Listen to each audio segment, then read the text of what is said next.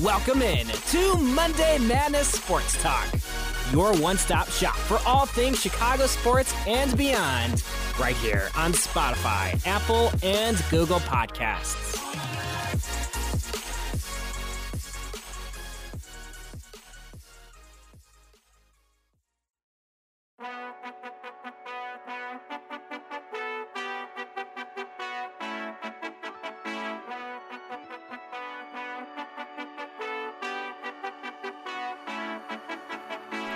Welcome back to another edition of Monday Madness Sports Talk.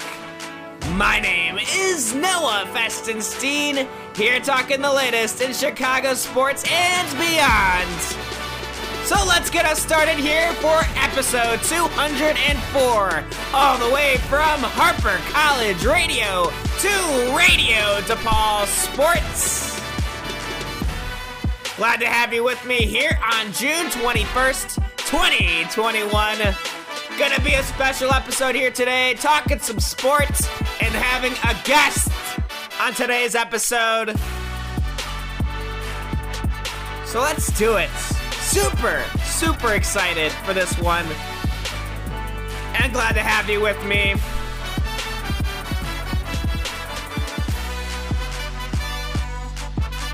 Man. This All the Lights intro just never gets old. I love it. And I hope you love what's to come here on today's episode.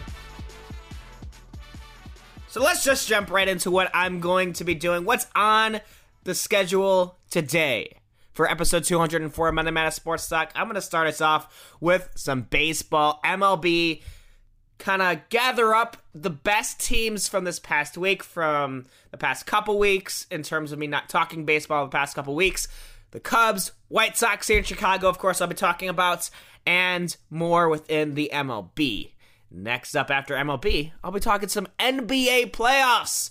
Talk about the new Western Conference and Eastern Conference Finals matchups. We already got one game already being played, and that was last night, or yesterday afternoon for that matter. It was the Western Conference game between the Phoenix Suns and the Los Angeles Clippers. I'll be talking about that, and the upcoming series between the Milwaukee Bucks and the Atlanta Hawks. That's going to be a great series as well, so I'm going to get into that.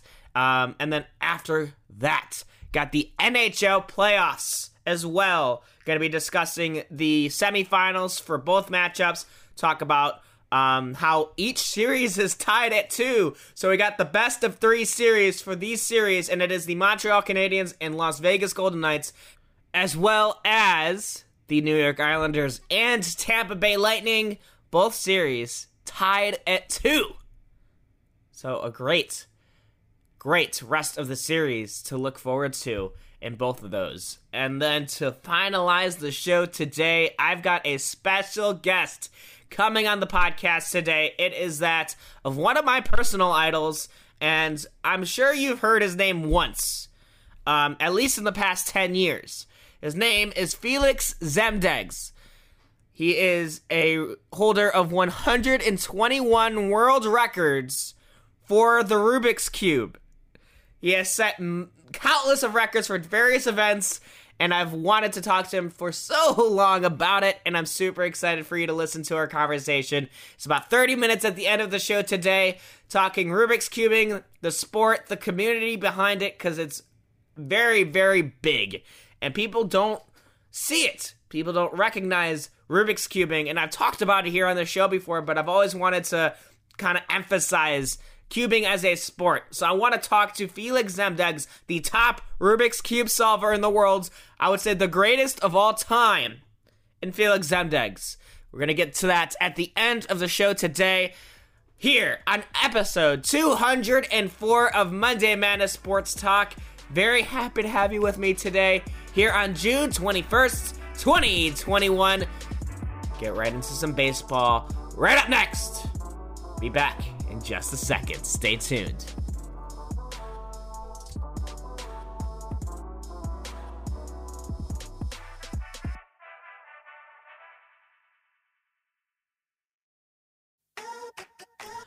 Are you or your business looking to be sponsored here on Monday Madness Sports Talk? Well, look no further than my email, noah.festenstein@gmail.com for inquiries.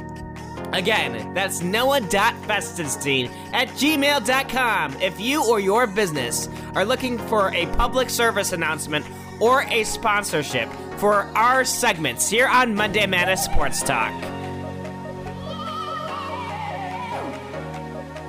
This is Noah Festenstein, host of Monday Madness Sports Talk, and I want to thank you, the listener, for tuning in for this week's episode of MMST. I want to remind you, if you want merchandise, please email me at noah.festenstein@gmail.com.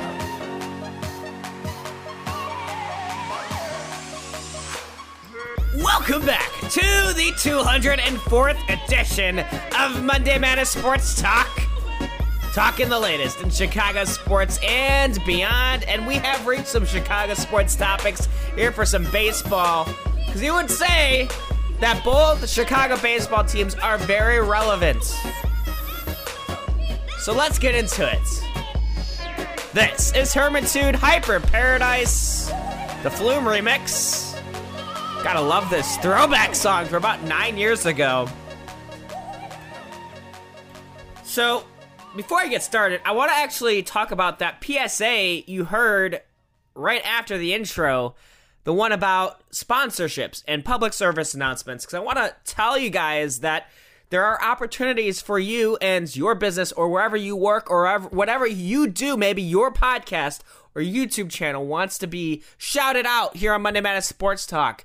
Please email me at noah.festenstein@gmail.com for public service announcements or sponsorship inquiries, because I'm going to start to do that. The show has become popular enough where I feel like it is time for some sponsorships and all that great jazz. So for the first sponsor I want to announce here on the show, sponsoring this segment here today, and as a public service announcement, I want to really emphasize the website I have used for my merchandise here for Monday Madness Sports Talk, which is still available, so you should check it out. It is Printify.com. So if you're looking to start some new merchandise for what you're doing, your own podcast, or whatever you do in your business, look no further than Printify.com. They connect with other resellers for shirts, hats, mugs, all these other great merchandise items to put your logo on at your disposal.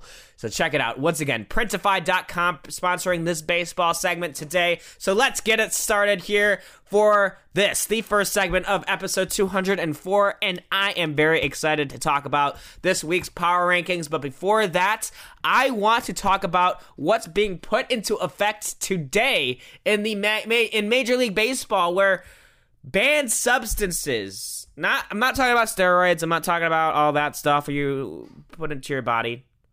I'm talking about what pitchers use on the mound to help with their grip of the ball. And if you ever watched Major League with Charlie Sheen, and I forgot what the player's name was, but they were in the locker room, and the pitcher of then the Cleveland Indians came up to Charlie Sheen, and he was like, "Yeah." Charlie was. I'm just gonna say Charlie Sheen because I just think it's funny to say his name. Charlie Sheen looks at the pitcher and he's like, "What's on your shoulder?" He's like, "Oh, this is Vaseline. Maybe a little bit of baby powder and some sunscreen. Helps with the grip of the ball. Maybe my curveball has a little bit more bites to it."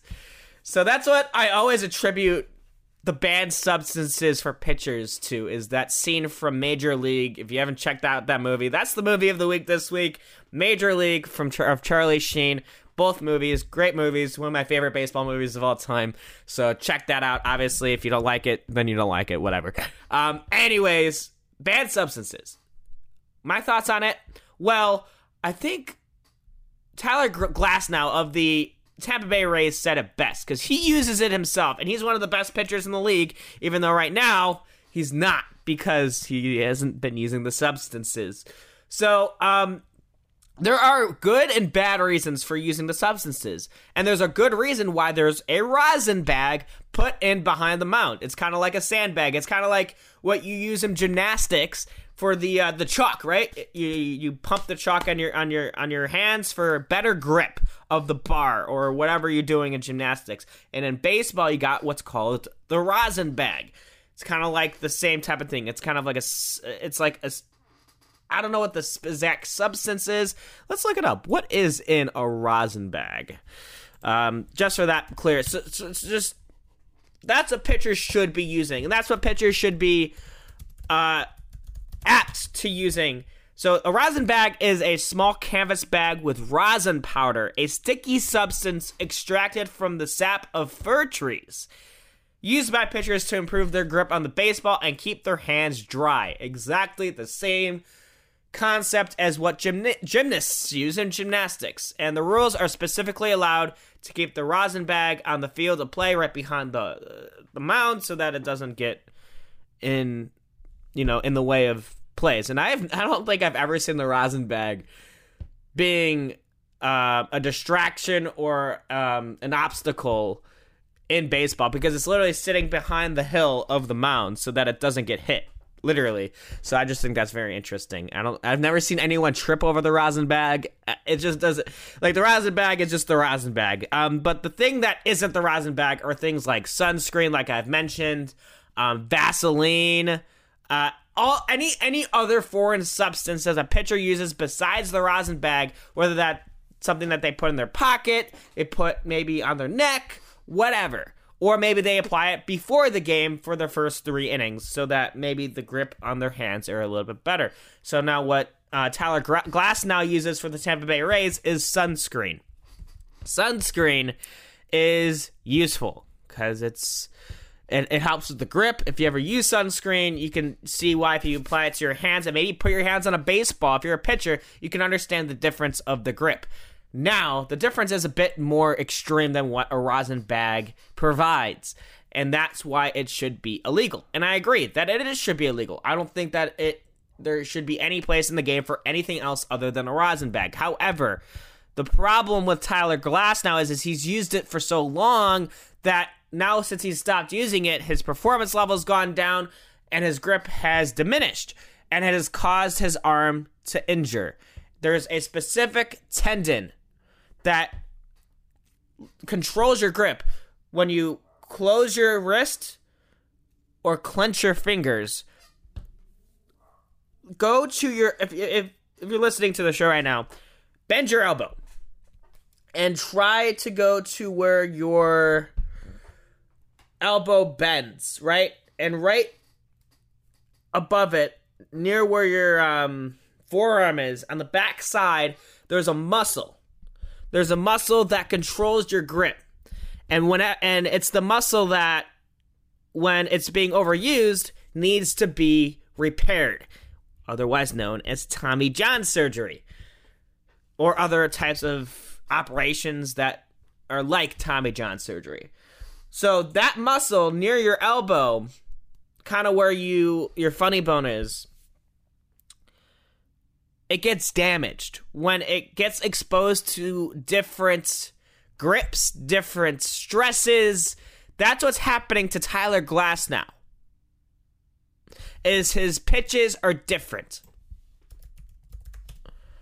So he just got an exam, and Tyler Glasnow, he looks fine. The MRI looks good for him, because it hasn't been that long since he stopped using the foreign substances. But the more that he does not use the substance, the more his arm is going to need to adjust otherwise. So when I think this, if you talk to any sports physiologist, whatever you call it, if you talk to maybe a physical therapist for that matter, right? You talk about the differentiation of following one routine and then immediately going off of that routine. Anything also in life, if you follow a routine and you end up not following that routine, doesn't that stress you out a little bit? Doesn't that change things in life? Maybe actually leads to something bad? It's kind of like a chain reaction sort of thing. So when you get used to using a foreign substance and you stop, well, your body can get injured. It's science. It is a straight up science that I think has a lot to attribute to Tommy John surgery. Maybe if you look at all of these pitchers who have had Tommy John surgery, have they used foreign substances? Because think about it. In the steroid era, how many players use steroids and never confessed to it? Same thing with pitchers. How many pitchers are using foreign substances and have never confessed to it, with the exception of Tyler Glasnow, unless they're getting caught? Otherwise, it's funny because, like, you don't think about this on a daily basis of a pitcher doing this, but it really helps them with their pitching. Now, my argument is, if you don't want to get injured, if you don't want to have this issue, why are you using the foreign substance in the first place? And it makes me think now since Tyler Glasnow has been an ace pitcher for the Tampa Bay Rays for a couple years now,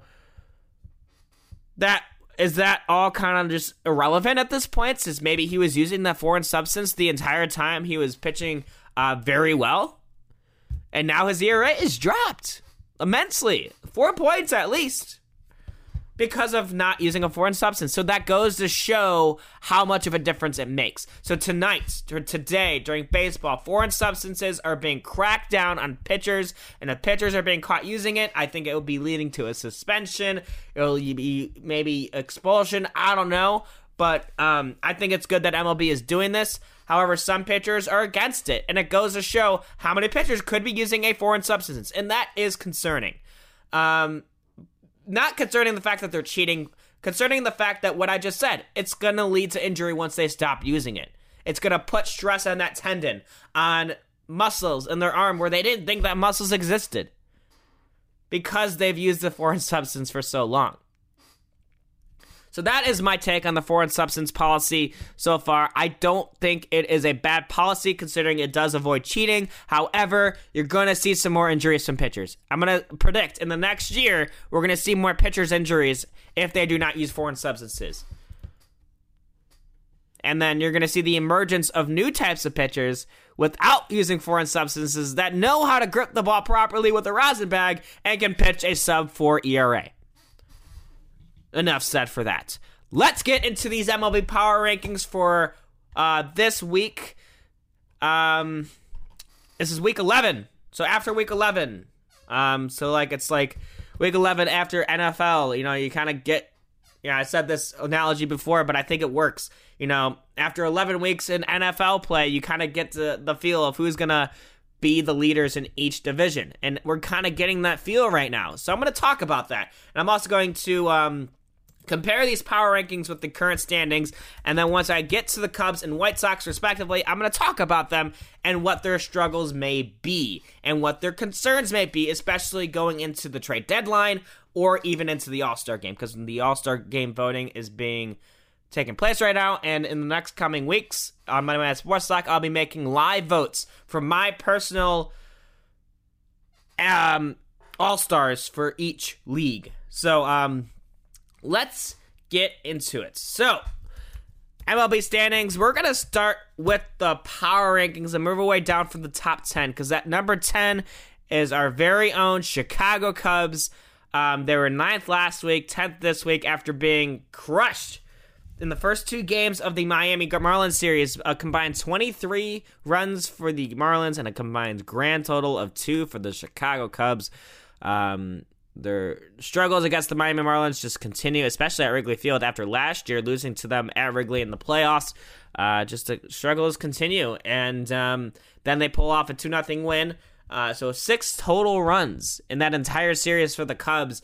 Not very encouraging, to say the least. However, still a very, very good Cubs team we're dealing with, and they start a series tonight against the Cleveland Indians, and the Cubs are looking to do some damage against a team that the White Sox are chasing in the AL Central. So the White Sox fans better be rooting for your Cubbies tonight. It starts at 7:05, So looking forward to a good 2-game series. And the Cubs go on the road to LA for 4 games. They swept the Dodgers at home. So if the Cubs can win 1 out of those 4 games like they did against the Mets, they win the season series.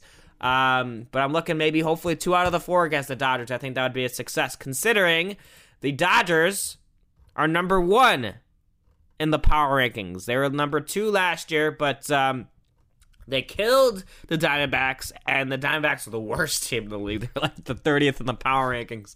They're like, 20-52, and they went on like a 2-28 run or something like that. It's kind of like, reminds me of the Simpsons episode from 1992, the Springfield baseball team that went 2-28, and that was their best season ever. That's just so. If you look up the 1992 episode, the baseball episode for The Simpsons, that reminds me wholeheartedly of that. 2-28, and then Homer Simpson leads the team, and then Darryl Strawberry comes in and crushes like 10 home runs in a game. So that is good for the Dodgers. And also, if you looked at the Dodgers game from Arizona, it was like a home game for the Dodgers. Like, literally, it was a sea of blue at Chase Field in Arizona. And I've been to Chase Field, and there's not a lot of Arizona Diamondback fans. And there's one team that I think should move out of one place. It could be Arizona. There's a few teams where I think that they should move in place and maybe bringing it back to Montreal. How about that? Montreal Expos. Get the Arizona Diamondbacks out here. Bring back the Montreal Expos, or even that. Take away the Miami Marlins. I don't know. Just kidding. I love you, Miami. Okay, so let's get into more of these power rankings here as we're steamrolling through this baseball segment. Thank you so much for sticking around. Once again, this is being sponsored by Printify.com. For all of your merchandise needs, go to Printify.com. They have all resellers for merchandise items. It's great time. That's where Monday Madness Sports Time merchandise comes from. If you need more merchandise, please email me at noah.vestenstein@gmail.com. Let's continue here on episode 204. Let's steamroll through. I want to talk about the Cubs still a little bit more, but I'm going to talk about the top 10 as we continue. So number 9 in the power rankings, just ahead of our Chicago Cubs, is the New York Mets. They went 3 for 4 against the Cubs. They were ranked 10th last week, so I'm not surprised that they're ranked 9th this week, considering their performance against the Cubs. Jacob deGrom, man. He went 8 for 9 in strikeouts against the Cubs. 8 strikeouts in the first 9 batters against the Cubs, and this dude has given up 4 earned runs all season and has hit 6 RBIs. If this guy is the best National League pitcher two-way player you've seen in a while, I don't know who else is. Jacob deGrom, I don't care if you're in the NL East and you're not a fan of Jacob deGrom, you better be a fan of that man. To have a guy like Jacob deGrom in the league today is such a blessing. To watch a player like that perform and shoot up over 100 miles an hour on his fastball as a starting pitcher with nothing, and he's not using foreign substances, right? He's great. This guy is great, and I love watching him pitch. It hurt that he did that against the Cubs, but still, such a absolute pleasure. He had to leave that game early due to some complications with, I think his, I don't know what happened, maybe his shoulder or something. Just for precautions, he got taken out of the game, but he's fine. So that's that. Let's go to number 8. This one surprised me a little bit. The San Diego Padres last week, they were number 5, but the Padres haven't been that great of late. So let's see what the San Diego Padres have been up to, because I don't know how they've gone from like being number 3 weeks ago to now number 8 all of a sudden.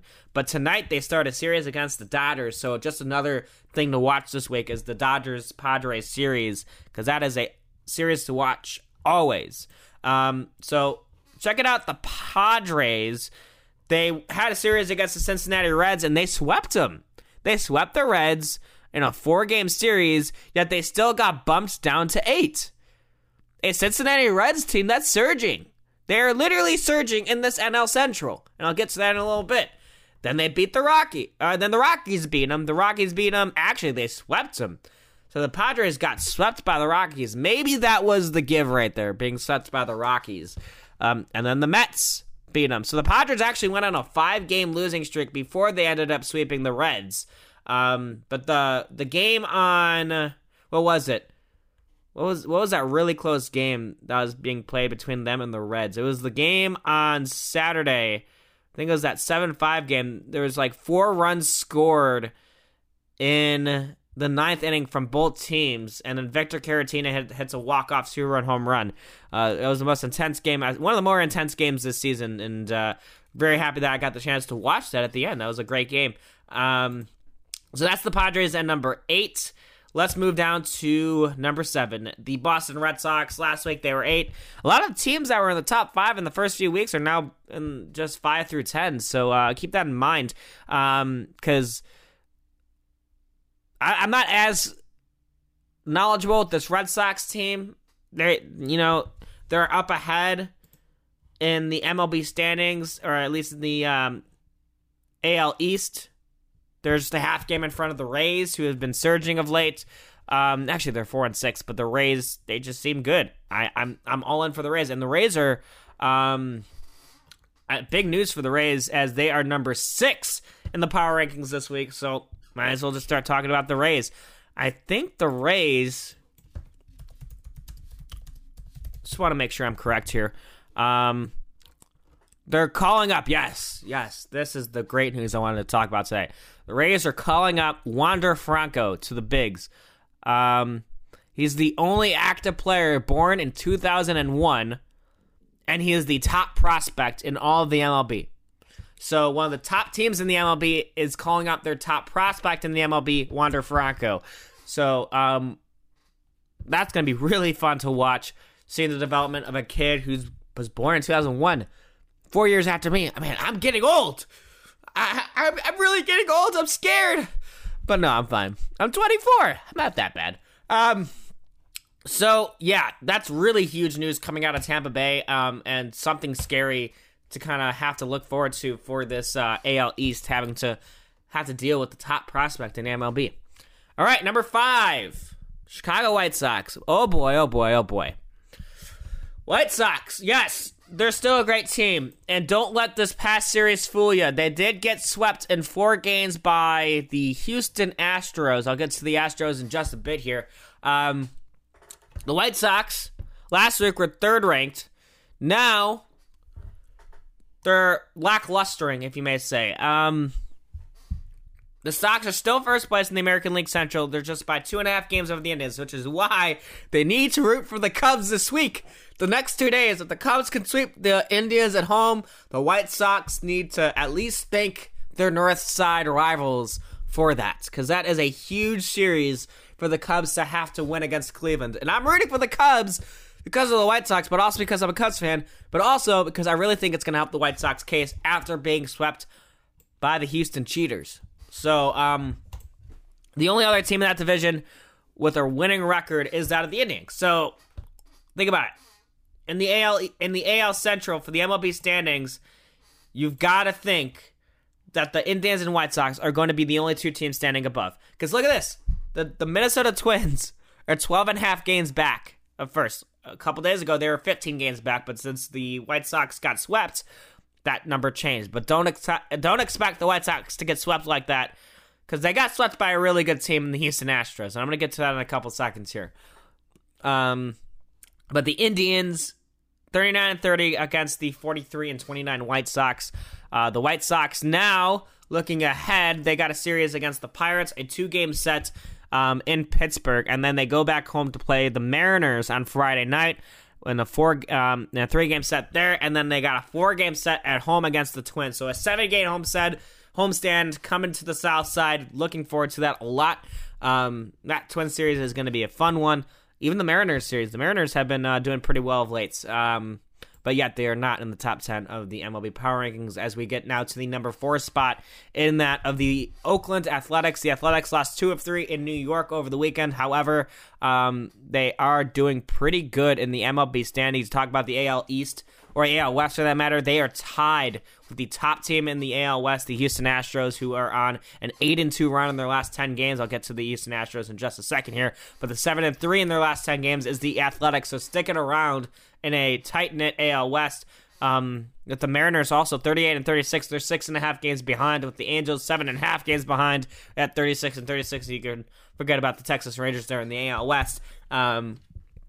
When you talk about the Athletics, they're doing very well right now, and that is the one team that is going to rival this Astros team moving forward. And I think that the Athletics is the one team that everyone's going to be rooting for the rest of the season, considering the Astros, just the narrative behind that team right now is not healthy in any of the slightest. But I gotta hand it to the Astros. They are doing pretty well right now. So I'm going to talk quickly here about the number 3 ranked team. They are ahead of the NL West. If you thought that the Giants were going to be ahead of the very, very, very, very talented NL West at this point of the season, I thought you'd be joking. But no. This Giants team is 46 and 26. That's the best record in the league, behind the Los Angeles Dodgers at 44 and 27, and the San Diego Padres at 42 and 32. Those 3 records are the best records in the National League, and they all are in the National League West. So keep that in mind. Talk about the NL Central. The Milwaukee Brewers are 40 and 32. The Cubs are 40 and 32. So that's a tight-knit group right there. And the Cincinnati Reds have been surging. They are 4 games behind alongside the Cardinals at 4 games as well. So you're talking about the NL Central. That's the most competitive division in all of baseball right now, because you got 4 teams in the mix. NL East, while I'm on the standings, you got the Mets at 36 and 29. Phillies at 34 and 35.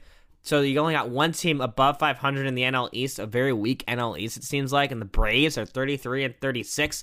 Nationals are 33 and 36. So that's still a tight-knit division, but they're all just under 500, basically.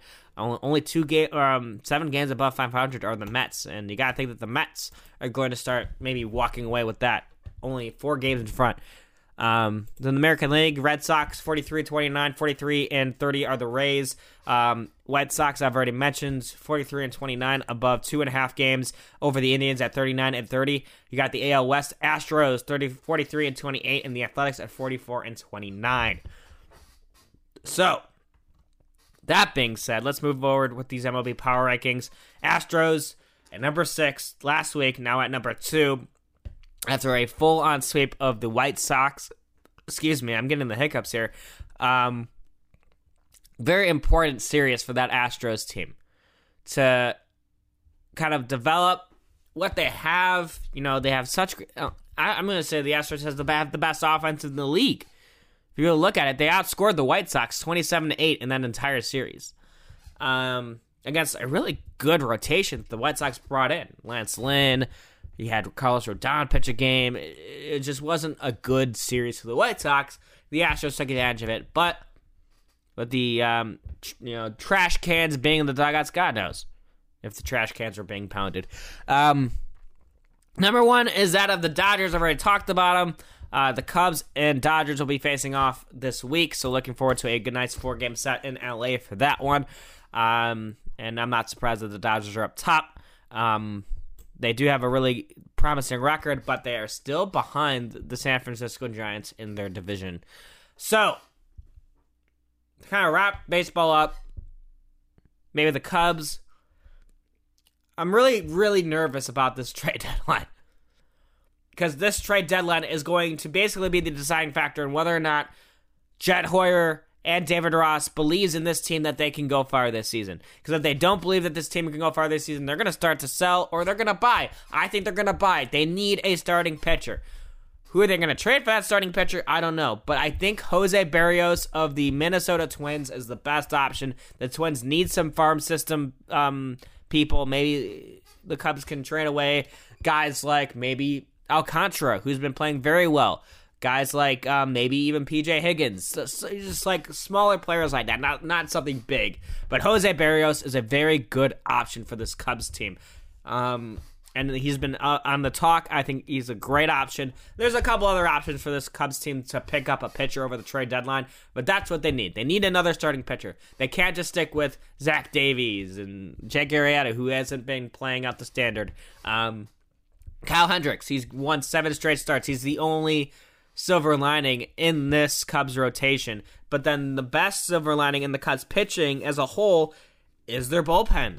And it's just nice to know that the Cubs have a reliable bullpen. They have a bullpen that is better than worse, right? They're not, we've been accustomed to in the north side that the bullpen isn't that great. But now to have a bullpen that's good, as long as the offense can provide some assurance, this bullpen can really, really get the job done. Same thing for the White Sox. Sometimes they don't get it done. A great example was the game I was at this past week, the rubber match against the Tampa Bay Rays for the White Sox. They were up 7-2. And then they gave up the lead with their bullpen. And they ended up winning in extra innings, but you don't give up a 7-2 lead like that with a bullpen to the capacity of the Chicago White Sox. Just saying. Alrighty, I think that should do it for baseball in this segment. Great 30-minute segment here, sponsored by your truly, Printify.com. Check it out. Merchandise is available for Monday Mass Sports Talk. Email me at noah.festenstein@gmail.com, whether that's for merchandise, whether that's for any inquiries, for public service announcements, you want your restaurant shouted out, you want your brand shouted out, email me. We can get something done here on the 204th edition of Monday Mass Sports Talk. Got a lot more here on this episode, including NBA playoffs coming up next, NHL playoffs, and an exclusive interview with the world's best Rubik's Cube solver, Felix Zemdegs, coming up here on June 21st, 2021. Be right back. Stay tuned. Welcome in to Monday Madness Sports Talk, your one-stop shop for all things Chicago sports and beyond, right here on Spotify, Apple, and Google Podcasts.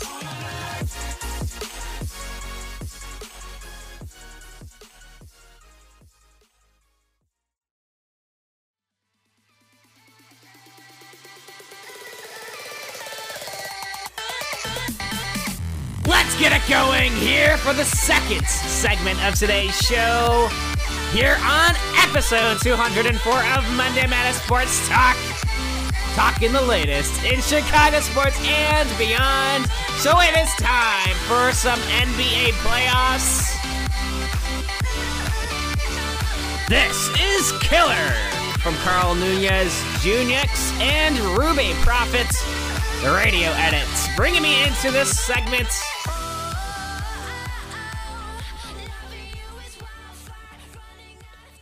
So let's do it. Talking about the NBA playoffs, and we have reached the conference finals, and we've already seen one really good game, and I think it had like over 20 different lead changes, everything you wanted to see in a very competitive semifinal matchup for the NBA Finals, otherwise known as the NBA Conference Finals. Yesterday, we saw a really good one between the Phoenix Suns and Los Angeles Clippers, 120 to 114 in favor of the Suns. I think there are a couple of worthy notes to kind of talk about, considering in that, you got no Kawhi Leonard, you got no Chris Paul. Chris Paul is on the COVID IL, so he's tested positive for COVID, so we don't know when he will return. It's got to be a minimum of 2 weeks since that was presented. So I'm thinking, I just want to be sure of when he did test positive for coronavirus. It was on June 20th, so that was basically official yesterday. So if you really think about it, Chris Paul, until he tests negative, could be within 2 weeks. I don't know. He's symptom-free, but he's quarantining in Los Angeles. So that is good news for Chris Paul. He's not feeling any symptoms of the coronavirus. But with the protocols that are in place, he might have to miss 2 weeks, which is a huge, huge loss for the Phoenix Suns. However, if they keep playing like they did yesterday, they will make the NBA Finals, and they will have Chris Paul back in the lineup, which could be good for Chris Paul because he's coming in fresh, right? You need that guy to come in fresh. But then on the other hand, you got Kawhi Leonard of the Clippers who's injured. And this entire playoffs has been injury-ridden. Like, literally injury-ridden. And it's so tough to see because I think the biggest theory, and LeBron James brought it up, is that the shortened season and the fact that the NBA went straight after a month and a half, 2 months after last season, went straight into this season without barely any rest. It's just causing the players' physical bodies to just deteriorate. And we're seeing that with the injuries that especially for the top players, like for the Brooklyn Nets. You saw Kyrie Irving go down with an ankle sprain. When you're putting so much pressure on your ankle muscles or any muscles in your body, you're more than likely going to find yourself an injury. However, Kyrie Irving did roll his ankle, so that does have to do with, a physical exertion of the muscle, but he's still injured. And it goes to show that either there's a curse in the NBA or there's a specific reason why there's this many injuries we're seeing. Atlanta Hawks, Cam Reddish, his Achilles, he was out for the 76ers game for the Atlanta Hawks. So hopefully he'll come back for this series against the Milwaukee Bucks. DeAndre Hunter was out June 15th. His knee underwent a successful surgery to repair a torn meniscus, and he's expected to make a full recovery before the start of training camp. So DeAndre Hunter is out. Cam Reddish is out. Brandon Goodwin is also out, but he's been out since May 18th.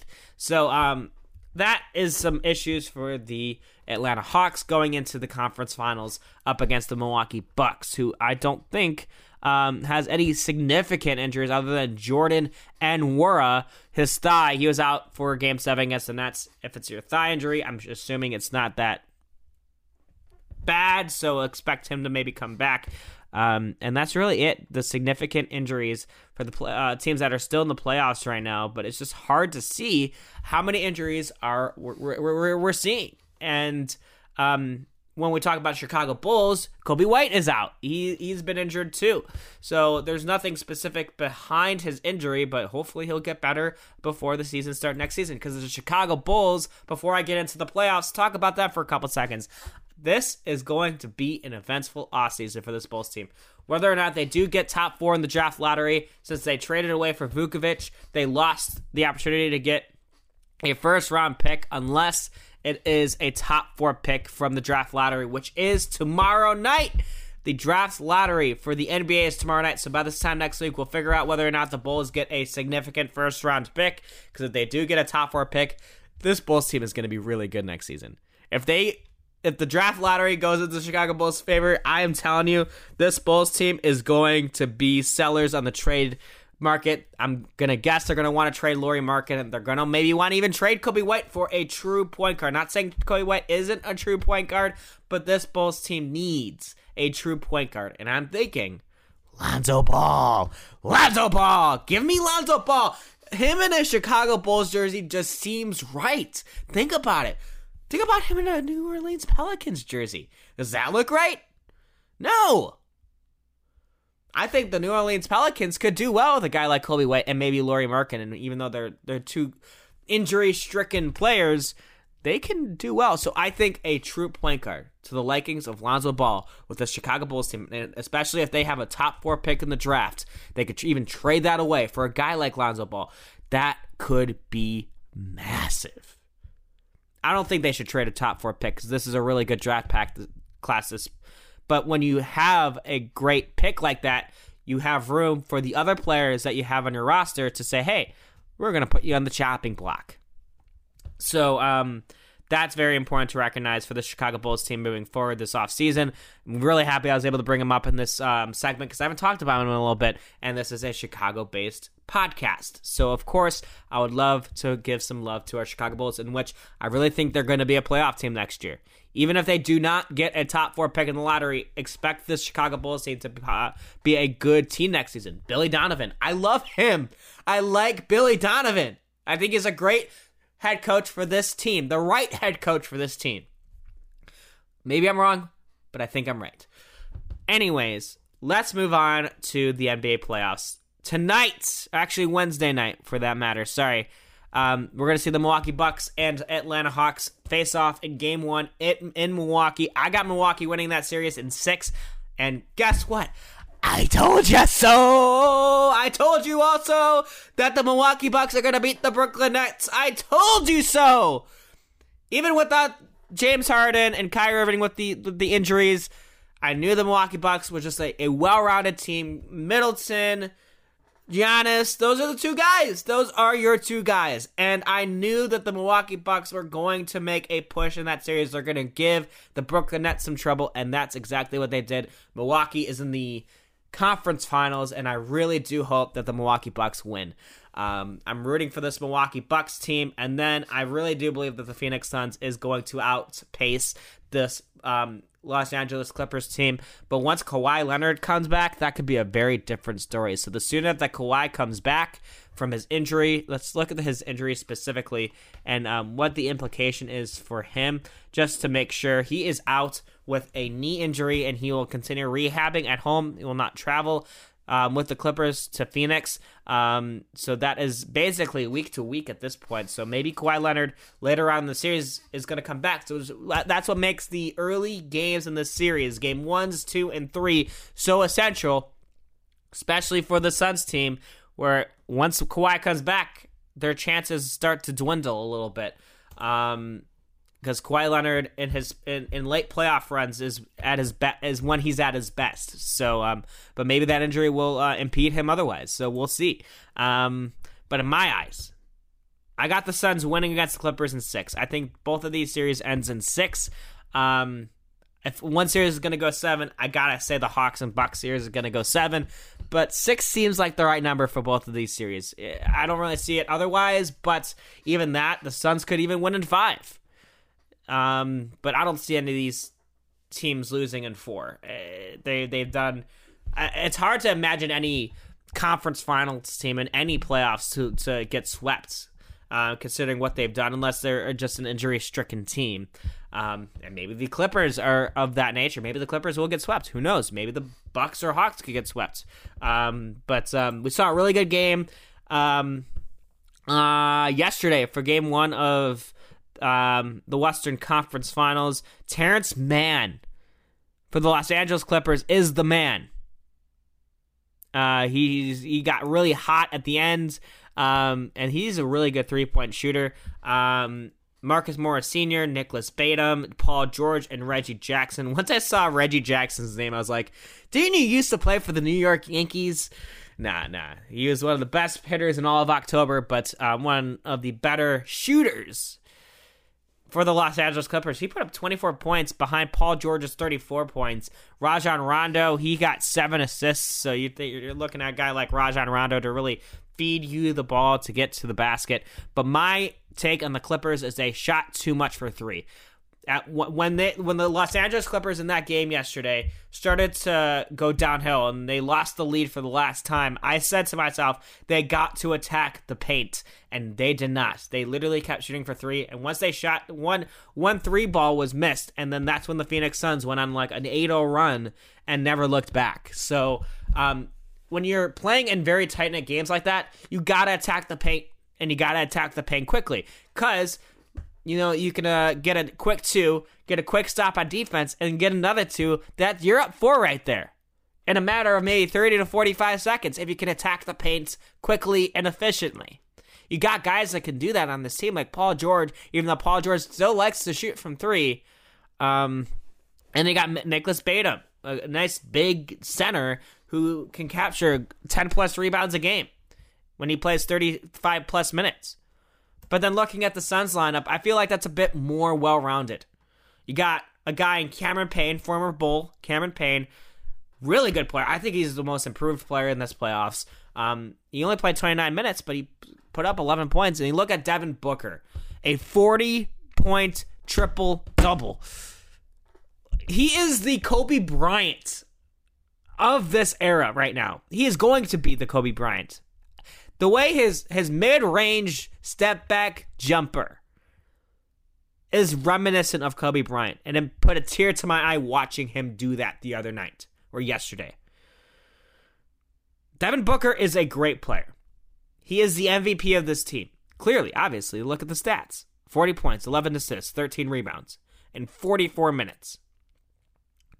He only missed 4 minutes of that game yesterday. Look at DeAndre Ayton. He got 20 points in 37 minutes. He also got 13 points from Jay Crowder and Michael Bridges, 14 points. So, when I say well-rounded, you got 6 guys who scored 10-plus points. And then you got your all-star in Devin Booker. This Suns team, and then you don't have Chris Paul on this team right now. So for the Suns team to do that to this Los Angeles Clippers team was impressive, to say the least. Chris Paul, you shouldn't expect him in the series, but if the Suns win this series and Chris Paul comes back, the Suns are my pick to win this NBA Finals this year. And what's the interesting fact for this conference finals is all the 4 teams, the Clippers, Suns, Hawks, and Bucks, have not won a NBA championship since the ABA-NBA merger in the late 70s. Isn't that crazy? So that's nuts. Like that to me is really cool, and and what I really love about these playoffs is, first and foremost, not saying I don't like LeBron, but him being knocked out in the first round immediately was such a breath of fresh air. And then you saw the Golden State Warriors being knocked out. And it's just and now the Nets. All these mainstream teams from this season have been knocked out. And it's a breath of fresh air for me. Because you get to see these new teams in action. The trend for this past decade of basketball in terms of championships is back-to-back championships. The Golden State Warriors. You got the Miami Heat. You saw then the Cleveland Cavaliers always be the conference championships, but ended up losing in the championship to the Golden State Warriors. And then the Lakers of late. So, it's just making sure that these teams,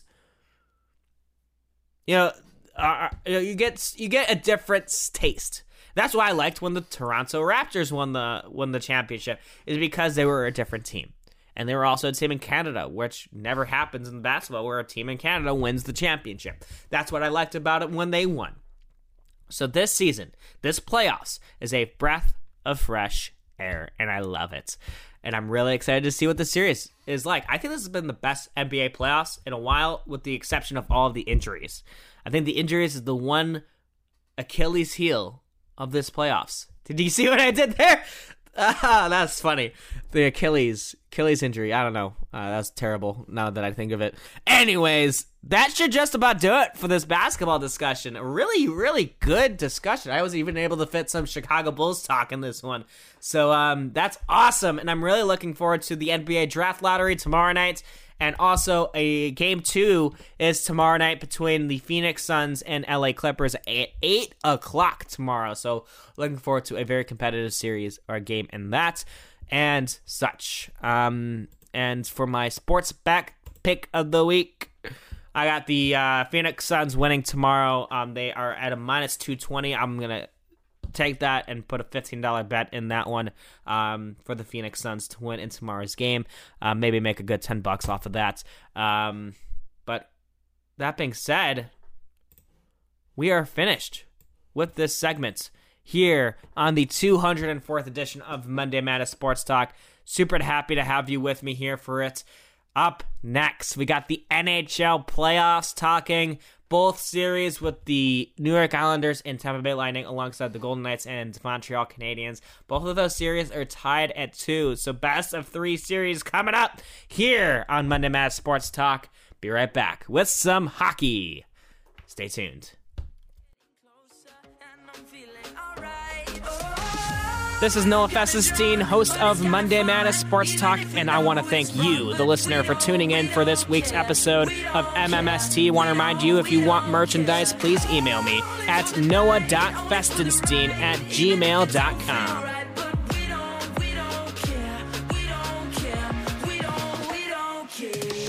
Let's get to it here for the hockey segment on episode 204 of Monday Madness Sports Talk.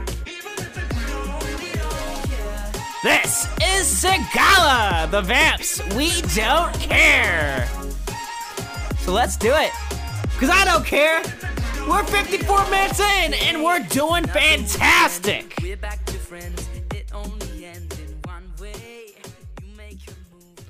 And what else is fantastic is that of the NHL playoffs. This one's going to be a little bit of a shorter segment because I don't really have much to say on the Chicago Blackhawks other than fire Jeremy Colliton. That's all I got to say. Alrighty, let's get into the current playoff situation in the semifinals. Normally it is the Western and Eastern Conference Finals, but with the difference of this season, it is, well, different. So it is now the Stanley Cup semifinals, only temporarily because next season the NHL plans to get back to normal. So we got two great series, and it's hard for me to decide what series is better because you got both of these series are good for the same reasons.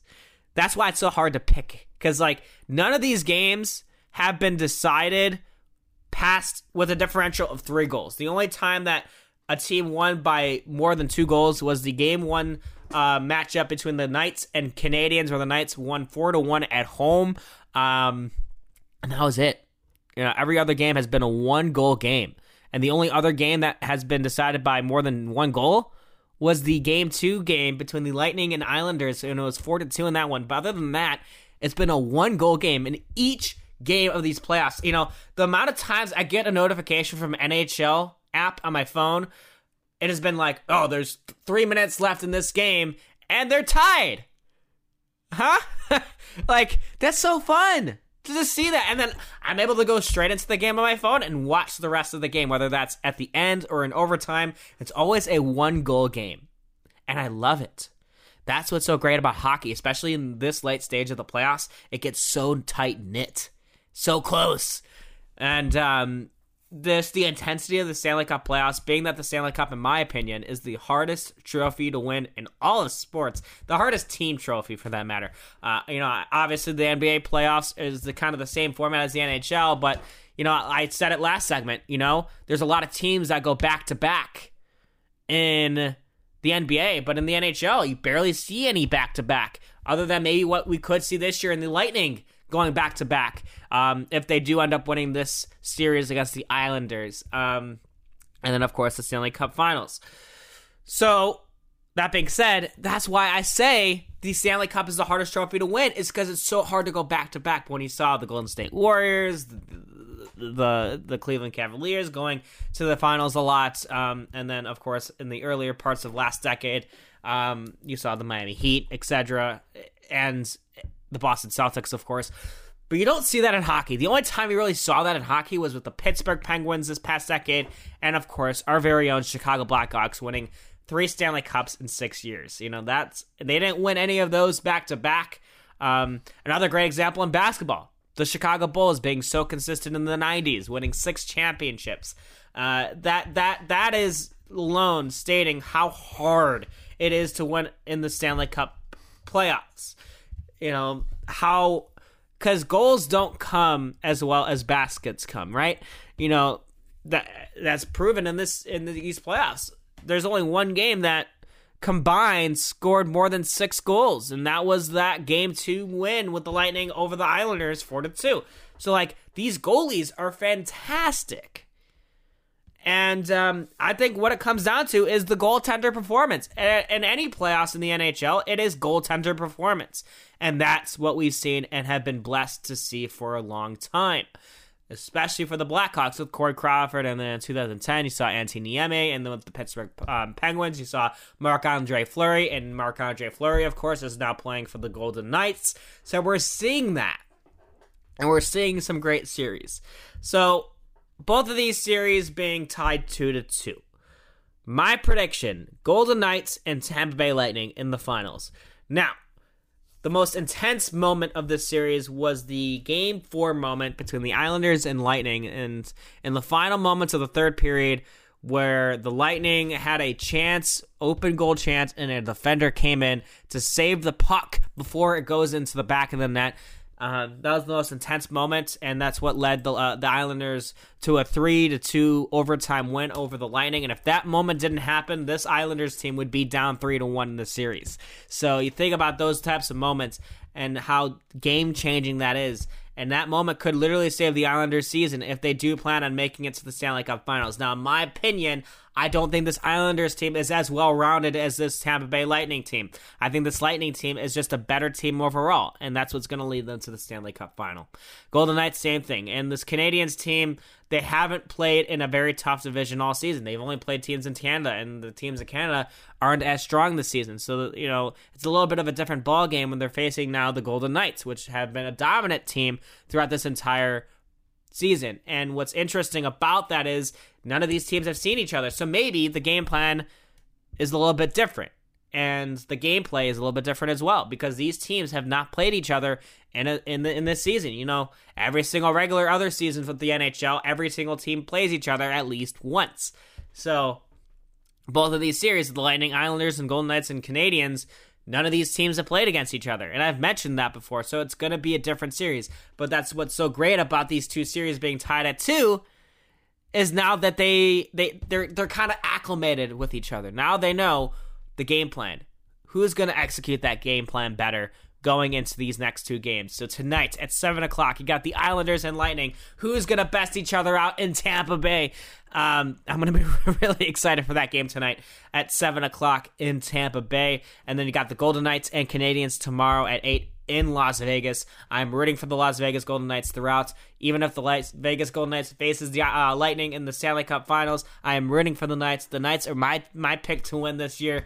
And the fact that they haven't even missed the playoffs since their inauguration in 2017 has been an unbelievable accomplishment for a Vegas team that was the first professional sports team in Las Vegas. So just to say that and to witness that is quite a treat, and I'm very much a fan of the Vegas Golden Knights. I know that might be an unpopular opinion, especially in the Western Conference, but I love this team, and I really think that they have a chance at winning the Stanley Cup this season.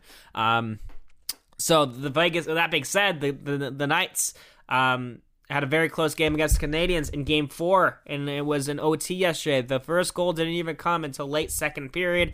Canadiens scored, and then the Golden Knights, Patrick Waugh, scoring in overtime to send that game to a series tie. So it's just like so many crucial moments in these NHL playoffs that kind of has your heart palpitating and beating out of your chest. Like those are the moments that you look at most and say, wow, this is why we love NHL hockey. And if your basketball biased self, you saying that the NBA playoffs are always better, no. I really do believe that the NHL playoffs is a bit more competitive. And, well, the competitive level is the same because it's professional sports, but in terms of, like, physicality and everything of that nature and just everything combined, and the Stanley Cup being the hardest trophy to win, it's just so high stakes. I am super satisfied with this playoffs this season, and even though it's been a different season and a different types of playoffs in 2021, you still got to admire the competitive level that these players are playing at day in and day out. You got to love it. You got to love the NHL playoffs. So that is the shortened version of the NHL playoffs, this segment. I mean, my picks is that I think the Golden Knights are going to win in 7, and the Lightning are going to win in 6. That's my prediction. I think that's a fair assessment, unless the Islanders do end up winning tonight.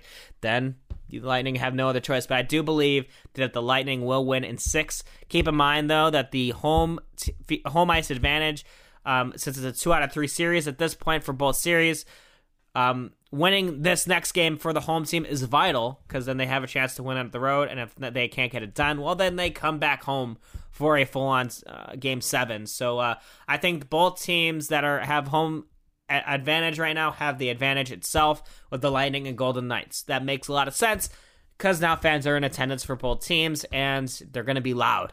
They're just going to be loud, and this Game 5 tonight and tomorrow night for these two series is the most pivotal game for both of these home teams, because you don't want to go to the other team's ice being down 3-2 in the series and with a chance to lose it all. That's just not a position you want to be at in any case scenario. Okay, so yeah, I guess that's safe to say that's all I really have for NHL playoffs in this segment. I got more to talk about, hopefully, when we figure out who's going to be in the finals next week or the week after in terms of the development of the Stanley Cup Finals and the NBA playoffs. So this is going to be interesting.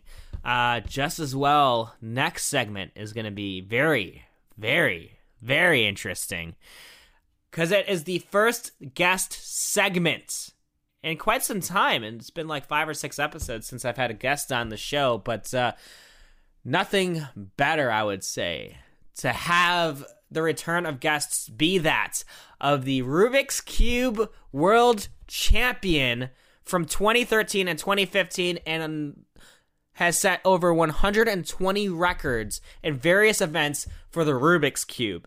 So the Rubik's Cube, the puzzle that you probably cannot solve, and some people that will listen to this segment are that of cubing fans. So shout out to the whole cubing community. It's going to be shouted out big time by Felix Zemdegs, the world champion, coming up next here on episode 204 of Monday Night Sports Talk. So when I start the next segment, I'm going to do a little prelude, little 2-minute spiel on the significance of this interview, and we'll get right into it here on the 204th episode on June 21st of 2021. Getting into it with Felix Zemdegs coming up next. Stay tuned. Welcome in to Monday Madness Sports Talk, your one-stop shop for all things Chicago sports and beyond, right here on Spotify, Apple, and Google Podcasts.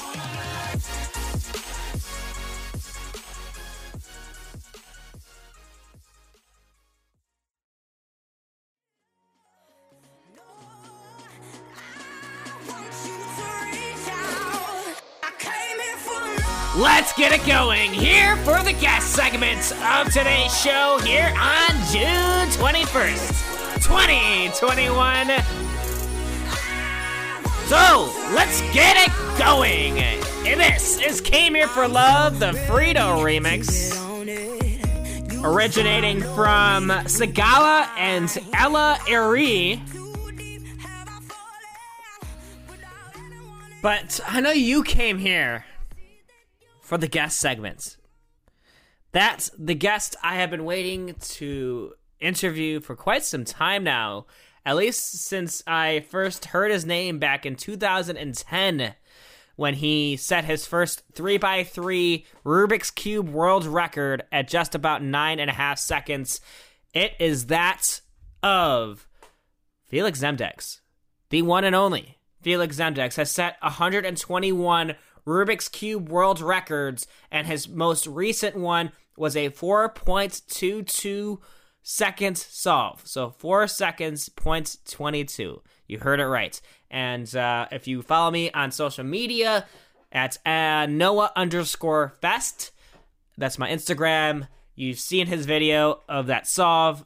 He is currently second in the world in the single solve because one other person did beat that record recently. However, the one guy who has consistently had the record for a very long period of time, over really a whole decade, was that of Felix Zemdegs. Whenever there was a record broken, he was there to re-break it.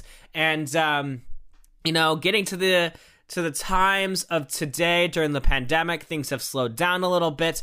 We're going to be talking about that. We're going to be talking about his process, his reactions to when he does break a world record. It's going to be amazing, and I'm super excited. And he is actually in Melbourne, Australia right now, so I will have to literally adjust the schedule to make sure I can get an interview in with him, because he is 15 hours ahead of Central Standard Time here in Chicago. Also, really, really big news coming out of the World Cube Association.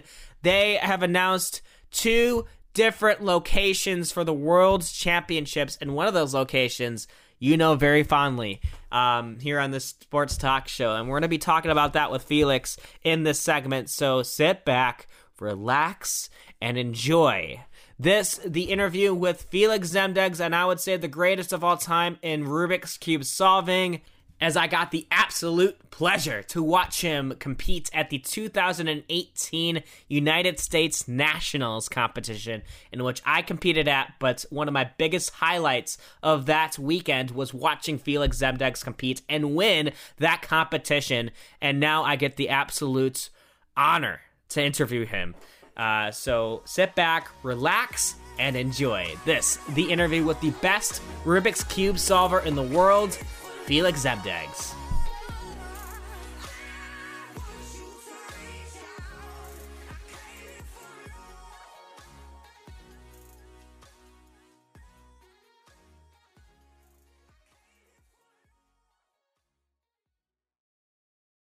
All right. Yeah. So I met you at U.S. Nationals in 2018. I definitely don't think you remember this because it was like literally 5 seconds, but we were staying, I forgot what the hotel was called. I didn't like it. So we were staying at this hotel.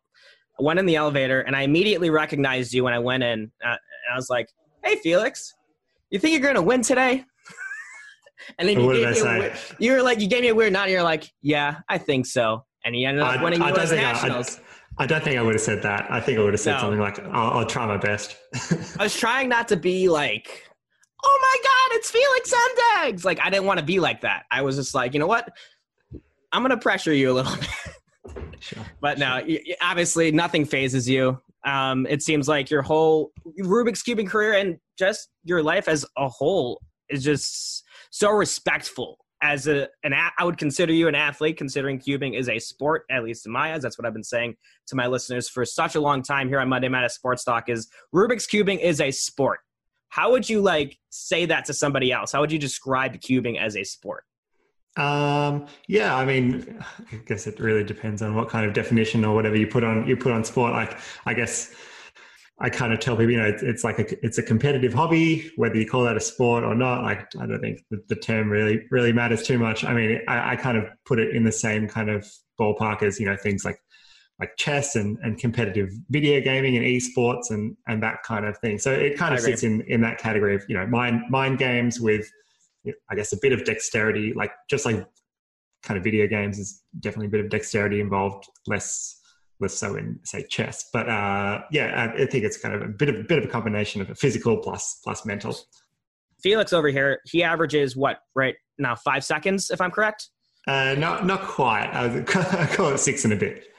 6. Well, that's the best. And your average has gone from 9 seconds 10 years ago, if I'm correct, down to now that time, 6 seconds. So just what was the ebbs and flows of your, development of cubing? In terms of improving, learning new moves, learning new patterns. And obviously we're talking with people who might not know how to solve a Rubik's Cube, but how do you coagulate all of those algorithms, all of those moves in a span of 10 years and knowing how to do it?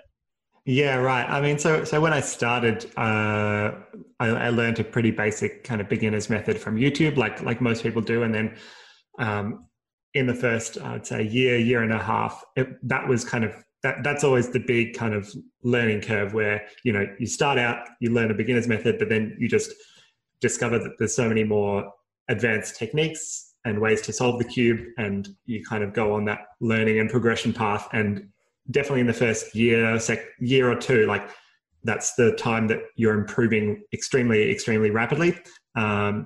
And it's kind of this reinforcing, self-motivating cycle of, okay, you're getting faster because you're learning new things and practicing, right, which makes you want to learn more new things and keep practicing, because it's just this continuous cycle of improvement and learning. And that's that tends to happen, very quickly. And that was certainly the case for me. And, in the first couple of years, basically learnt kind of what was considered all advanced back then. And then for the next, let's say 10, it's more just been gradual, changes to my solving style and learning things at the margin. But, you can get extremely, extremely fast without learning anything too outrageously complicated, is what I would say. Yeah, no, at least in my experience, I'm colorblind, so it takes a little slower of a time, at least for me to recognize the patterns. That's why I order cubes at specific color schemes. It's just knowing how to do each and everything in a specific pattern at specific times, because there's 43 quintillion or amount of patterns in a cube, and you have to basically sift through all those to get to that point in 6 seconds. You have broken 121 different records, from the 2x2 cube to the 7x7 cube and everything. With all those records, Felix, like, what stands out to you the most? And like, with those moments when you break them, what's that like? Right. Well, it's been a while since I have, but I think for me, it really depended on the context.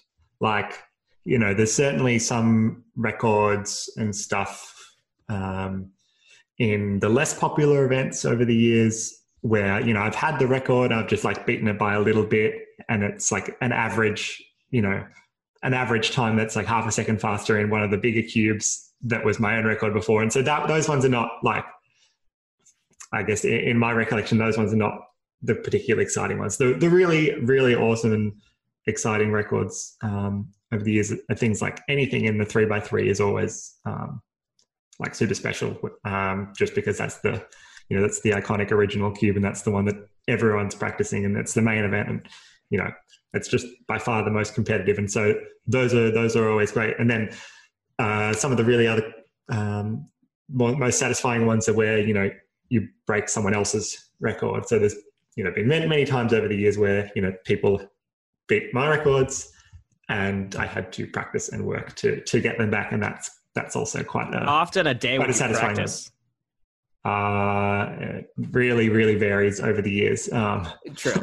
Like life changes through high school, a decent amount, like a couple of hours a day kind of thing, a bit more on weekends. Depends if I had major competitions coming up.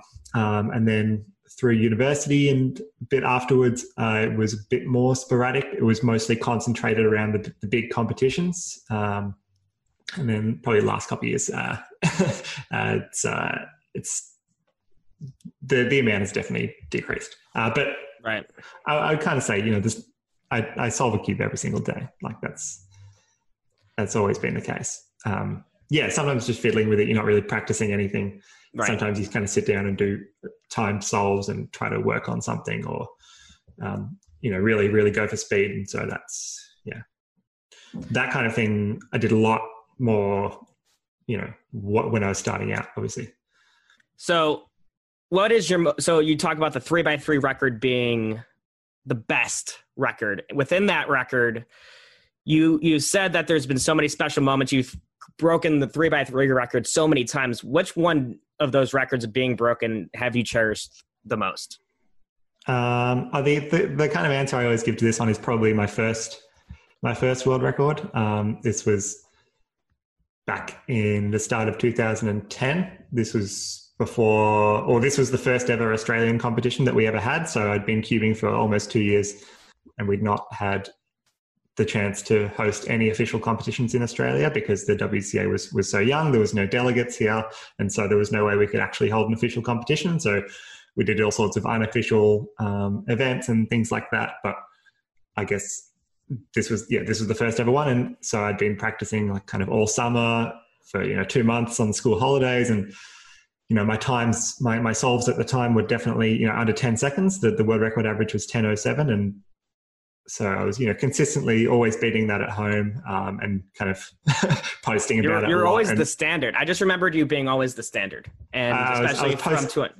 Yeah, I was posting about it a lot online, lots of videos here and there, and I was super excited, and I think everyone else was super excited for the chance for me to have a chance to go to a competition at that speed, and so to kind of pull it off and get the first sub 10 average was pretty satisfying and a big relief. So that's probably the most special one, but there's been plenty of others as well. Of course.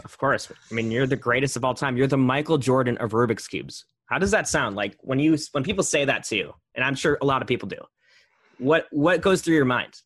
Michael Jordan seems like a bit of a jerk. So well, maybe like Usain Bolt, Michael Phelps with all the awards. It's just like what would you say maybe as we're talking on a sports show is the best athlete analogy to you? I like the Roger Federer.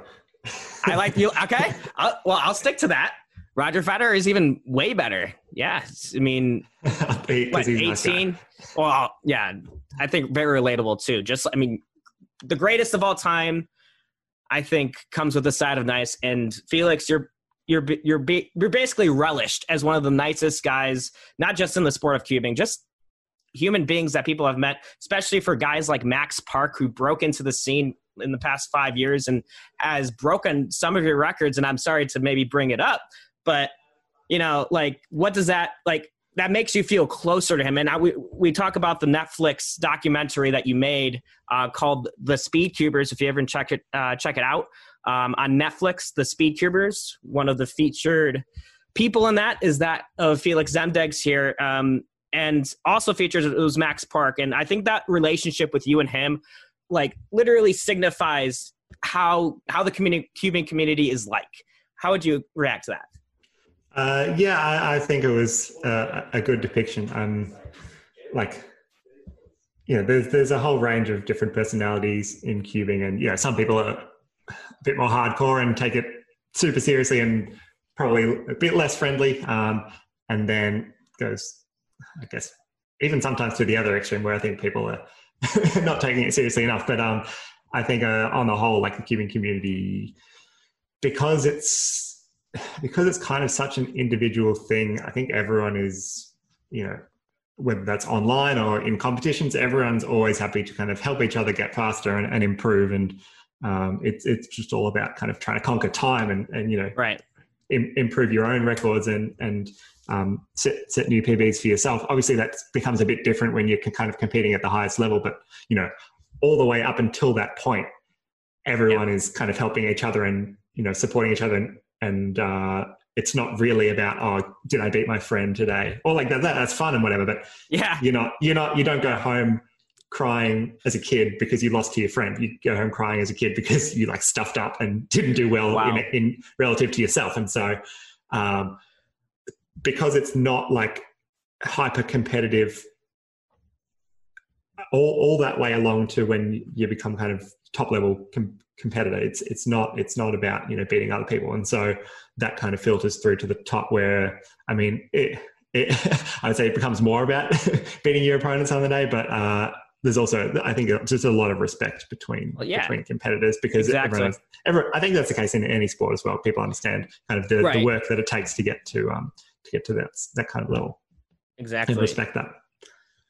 And that's a huge signification. It's just a testament to how close knitted this entire cubing community is, especially here in Chicago and in the Midwest. As far as the competitions I've competed at, there's just when you go to a competition, you meet people, you connect with the community, but immediately you bursted onto the scene with just starting world records. What was that like? How did people look up to you when you just first blew up on the scene in 2010 or 2009 for that matter? Because it was a year before you started really, really starting to break, 17 records in your first year, if I'm correct? I can't remember the exact statistics, but well, the first competition I did a little research, a little research. I don't remember too specifically. I mean, there was definitely some people who were like, "Oh, this kid's too fast," and it's a bit frustrating, and he's taking. They're a little intimidated, and that's kind of that can be frustrating for people. I mean, it's the complete opposite now, where there's kids beat all my records, but there's a little bit of kind of change involved at the start. It's kind of hard to remember too much from way back then. I think all I can kind of recall is just I was just improving so quickly, and it was really, really exciting for me, and exciting for other people as well. Yeah, and through all of that, what's the biggest lesson you've learned, in terms of improving so quickly, understanding your developing mind, and just having that being presented on a world scale? What was that like for you, and how has that influenced your life? Yeah, it's been interesting. So I would say early on, cubing was very, very small. So when I was, at my kind of prime, at my real kind of, dominant level in whatever kind of 2010 to 2015, 2016, like cubing was nowhere near the size that it is today. And there were nowhere near the amounts of kind of opportunities and competitions and ability to travel and kind of sponsorship and even just general popularity. Like it was a much smaller scene. And so that was kind of interesting in itself, because, you know, when I was at my best, it wasn't like I was in high school, you know, I wasn't being flown around the world all the time to go and compete, which was interesting.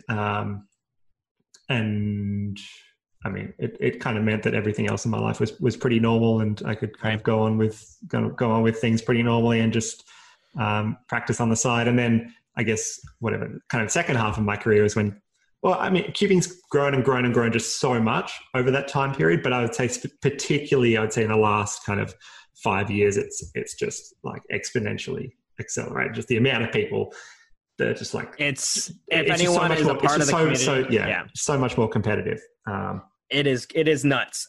When I was at U.S. Nationals and watching you versus Max Park, I was sitting in the wing section, and I was just at one of my most vivid. It felt like I was at an actual professional sporting event. Like it felt surreal. The atmosphere was amazing, and you know, just thanks to all of the suspense going into that matchup in 2018, it was just crazy. And the amount of people, the cameras, and everything, I was just absolutely like excited, I would just say is the proper word. What was going through your mind? What was that, your first major competition here in North America, right? If I'm correct? I'd been to a couple before. So I went to probably the big one that really set off, that was really like a eye-opener for me was Worlds 2013 in Las Vegas. Yes, that was in Las like, Vegas, yeah. I think that was almost double the size of any competition ever. It was really the time where everyone from the entire world was able to go and have it was a massive event. So I've been to that one. So what was that like, going to that realization, like this is bigger than ever? Yeah, that was I would say that was probably one of the most super exciting moments I've been in cubing, just to like because at that one there'd been so many people that I'd just known and talked to over the years that I'd been practicing in high school that I'd just never met. And just the novelty of being able to meet, you know, hundreds of people that you kind of become familiar with over the years in person is pretty exciting in itself, let alone, you know, right. Oh, it's a world championship, I'm here to compete. So I went to that one. I went to US Nationals in 2014, which was in New Jersey. So I'd been to a couple of big ones before, but it had been a while since I'd competed in America. Yeah. So speaking of World Championships, the WCA World Cube Association just announced that 2 cities are up to be the hosts of the 2023, the next World Championships. It is between Seoul, South Korea. Great option there. But then another great option is here in sweet home Chicago. Felix, you don't have to feel pressured by me to say Chicago, but where would you rather go?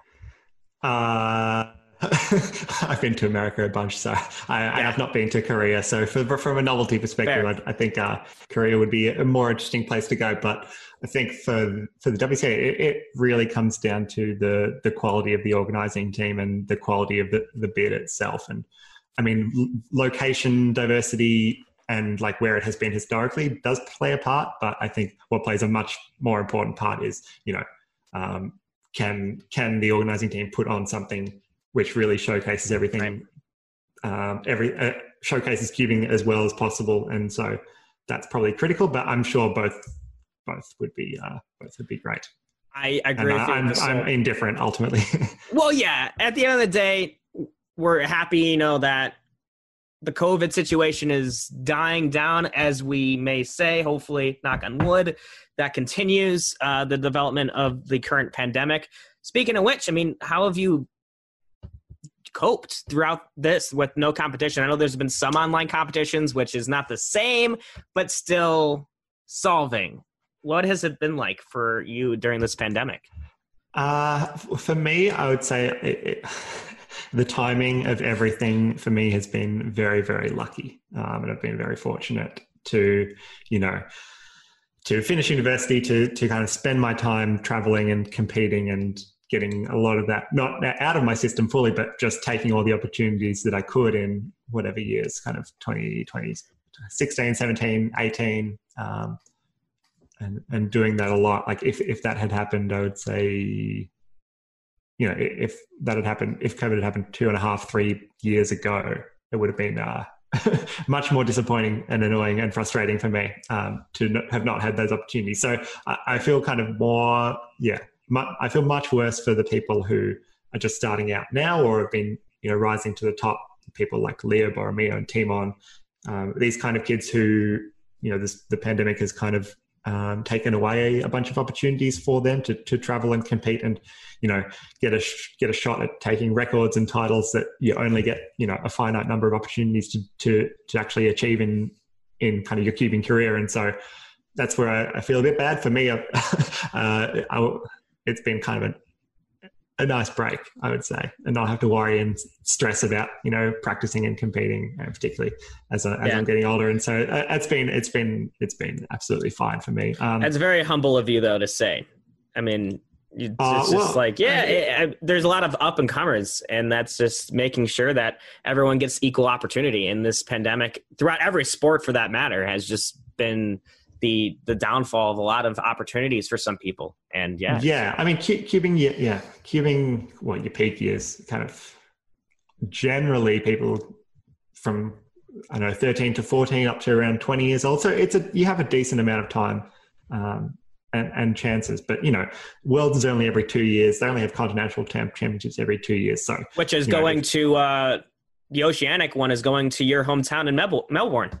I mean, that's not super prestigious, but well, hey, it's something. I mean, and there's also times where you can be the best in the world for only a period of 6 to 12 months in a specific event, and if you don't have the opportunity to break a record or to compete, then that kind of that's a bit of a downer as well. So, I mean, on the upside, they've had a bunch of these online competitions and things like the Cubing at Home series and the Monkey League, and I think it's been really, really good for Twitch cubing and being able to there's a lot of really, really professional kind of streams and setups that are being run, which is great. But I think everyone loves everyone meeting up in one place and competing. But for me, it's been a super lucky timing, and I've been super busy with other bits and pieces. So. Yeah. So besides cubing, what does that maybe help you with your normal life in terms of your occupation, your studies? What do you utilize what do you take from cubing into your normal occupation? The main thing is just like that if you put your mind to something and work hard at something, then generally good things will come from that. It's a pretty strong relationship between those things. That's a very words of the wise from Felix Semdex. That was. I mean, it's pretty obvious, but it's pretty obvious. Yeah, but some people don't. Cubing's a good way of really tangibly seeing that you practice, your times go down. You practice, your times go down, and maybe in other things it's not quite that clear, or it takes a bit longer, or So that's one thing, and I mean just being. I don't know, having some kind of satisfaction with, okay, things don't always work out perfectly as well. Right. Cubing and competing, I think takes a lot of resilience. There's so many people just trying to beat you and people trying to compete, and there's only so many records and titles that are kind of available. And so I think you need to be pretty resilient, and, there's been so many times where I've missed a record, I've been beaten in the competition or not had a good day. And I think the best cubers are the ones that can kind of not worry, be disappointed in the outcome, but not become not let that affect their future competitions. I think that definitely revolves around a lot of different sports and things that people do on a daily basis. I'm actually going through a little bit of a pickle right now because I'm deciding what I want to put on my resume. Should I put cubing on it? I don't know if you have, but Words of the wise. I have, but I mean that's because I spent a bunch of time essentially doing that as a full-time thing, and so I think it's interesting. It's an interesting part. I mean, most people who put it on there would either put it on there because they have some kind of involvement in organizing competitions or officiating competitions. It's not just, I just went to a competition and did some solves and got my times recognized. I'm not sure that's something that I see too often or would be too interesting, but I don't know. It kind of depends on what I think depends on your line of work, if it can come in handy. Yeah. I mean, it's not, cubing is not like directly relevant to too much, but there's a lot of tangential, a lot of things in parallel, the organizing competitions. I think the broad narrative though, with people who say, hey, you could solve a Rubik's Cube really fast. You must be able to do this thing really good, or, must be doing math like every single day of your life. I suck at math and I can still solve a cube. So yeah, I think that proves it, is that it's just, you can't really compare it to anything other than you can just solve a Rubik's Cube really fast. Yeah. I would say that, like, the thing I always say in, kind of more mainstream interviews or kind of traditional news media, that kind of thing, or whether it's a job thing, like, you do not at all need to be a genius to solve the cube or to solve it quickly. It's not really about that. It's just kind of another sport hobby. Right. This really brings me to my last essential question. Really, at this point in our lives now, post-pandemic, and kind of everything's kind of setting in.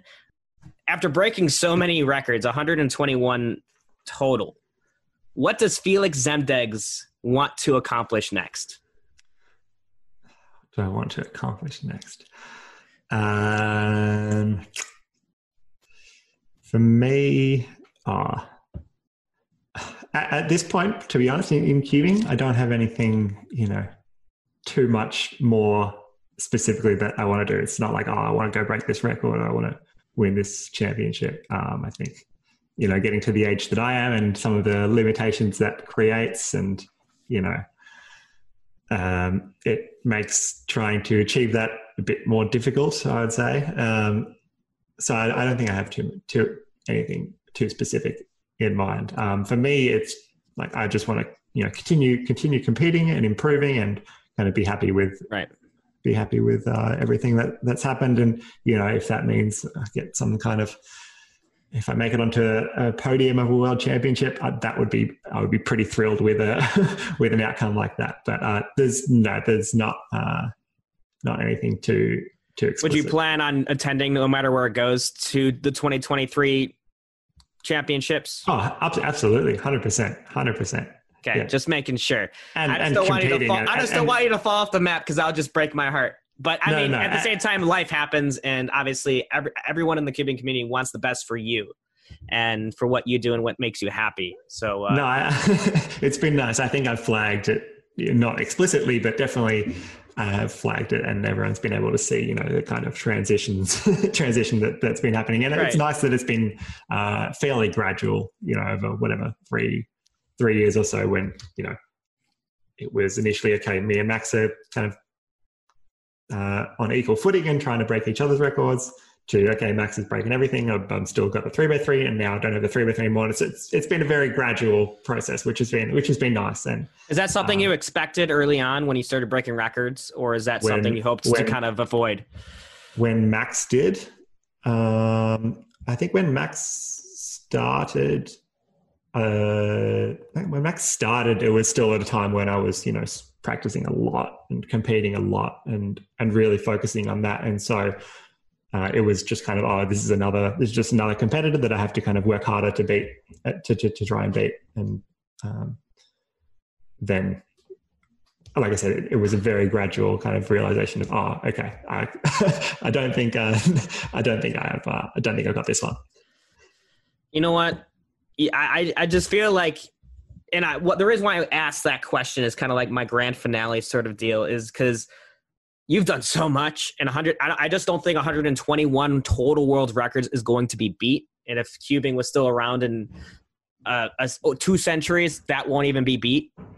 So with that being said, what would you say to all these up and coming cubers in terms of improving their style, developing in the game? Like, what would you try to inspire to these young cubers or just any cuber in general? I mean, specifically for those who get really, really fast, like people have different areas of strength. Like, for some people, like guys like Ruhang, who just got the 3x3 world record, and Max, it's their turning is just super, super, super incredible. And then you have people like Timon and like Leo, whose solutions are a lot better, and their turning is great, but that's not necessarily their strength. So I'd say for them, it's just like focus on your strength, figure out what your other competitors are doing that you can kind of learn from, and you might not be you have to kind of accept, okay, I'm not going to be able to turn as quickly as Ruhang, but you can do things differently and can beat him in other ways. And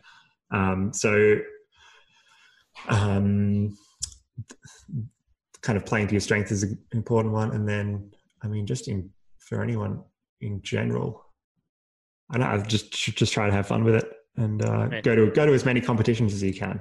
I think that's a really important thing for really fast people, and also just for anyone. Like competitions are, in my opinion, the best part of cubing. And so hopefully once COVID is kind of behind us, then people can do that. And I mean, we've seen so much recently of competitions starting to emerge and then just getting absolutely filled out within the space of a few minutes. And so that's really, really exciting, and I think it'll just continue to grow. I 100% wholeheartedly agree with that. And in my eyes, Felix, you're the greatest of all time. You'll always be the greatest. You have inspired me to start cubing. I only average like 2 or 3 times more than you. I average 25, so I'll be 5 times more than you. So yeah, I'm not the greatest, but you are, and you are always the greatest of all time. And it's been an absolute pleasure having you on the show here today. And it means a lot to me and the listener that you have spent your time here. And I can't see what you do next. I can't wait to see what you do next. And it's just going to be just another Felix Zemdeg's legendary moments that we were waiting to see. I'll try my best, but no promises. Thanks very much for having me. It's, of course. No issues at all. And always love to talk about cubing. Love it, man. Thank you so much. Wow. Wow.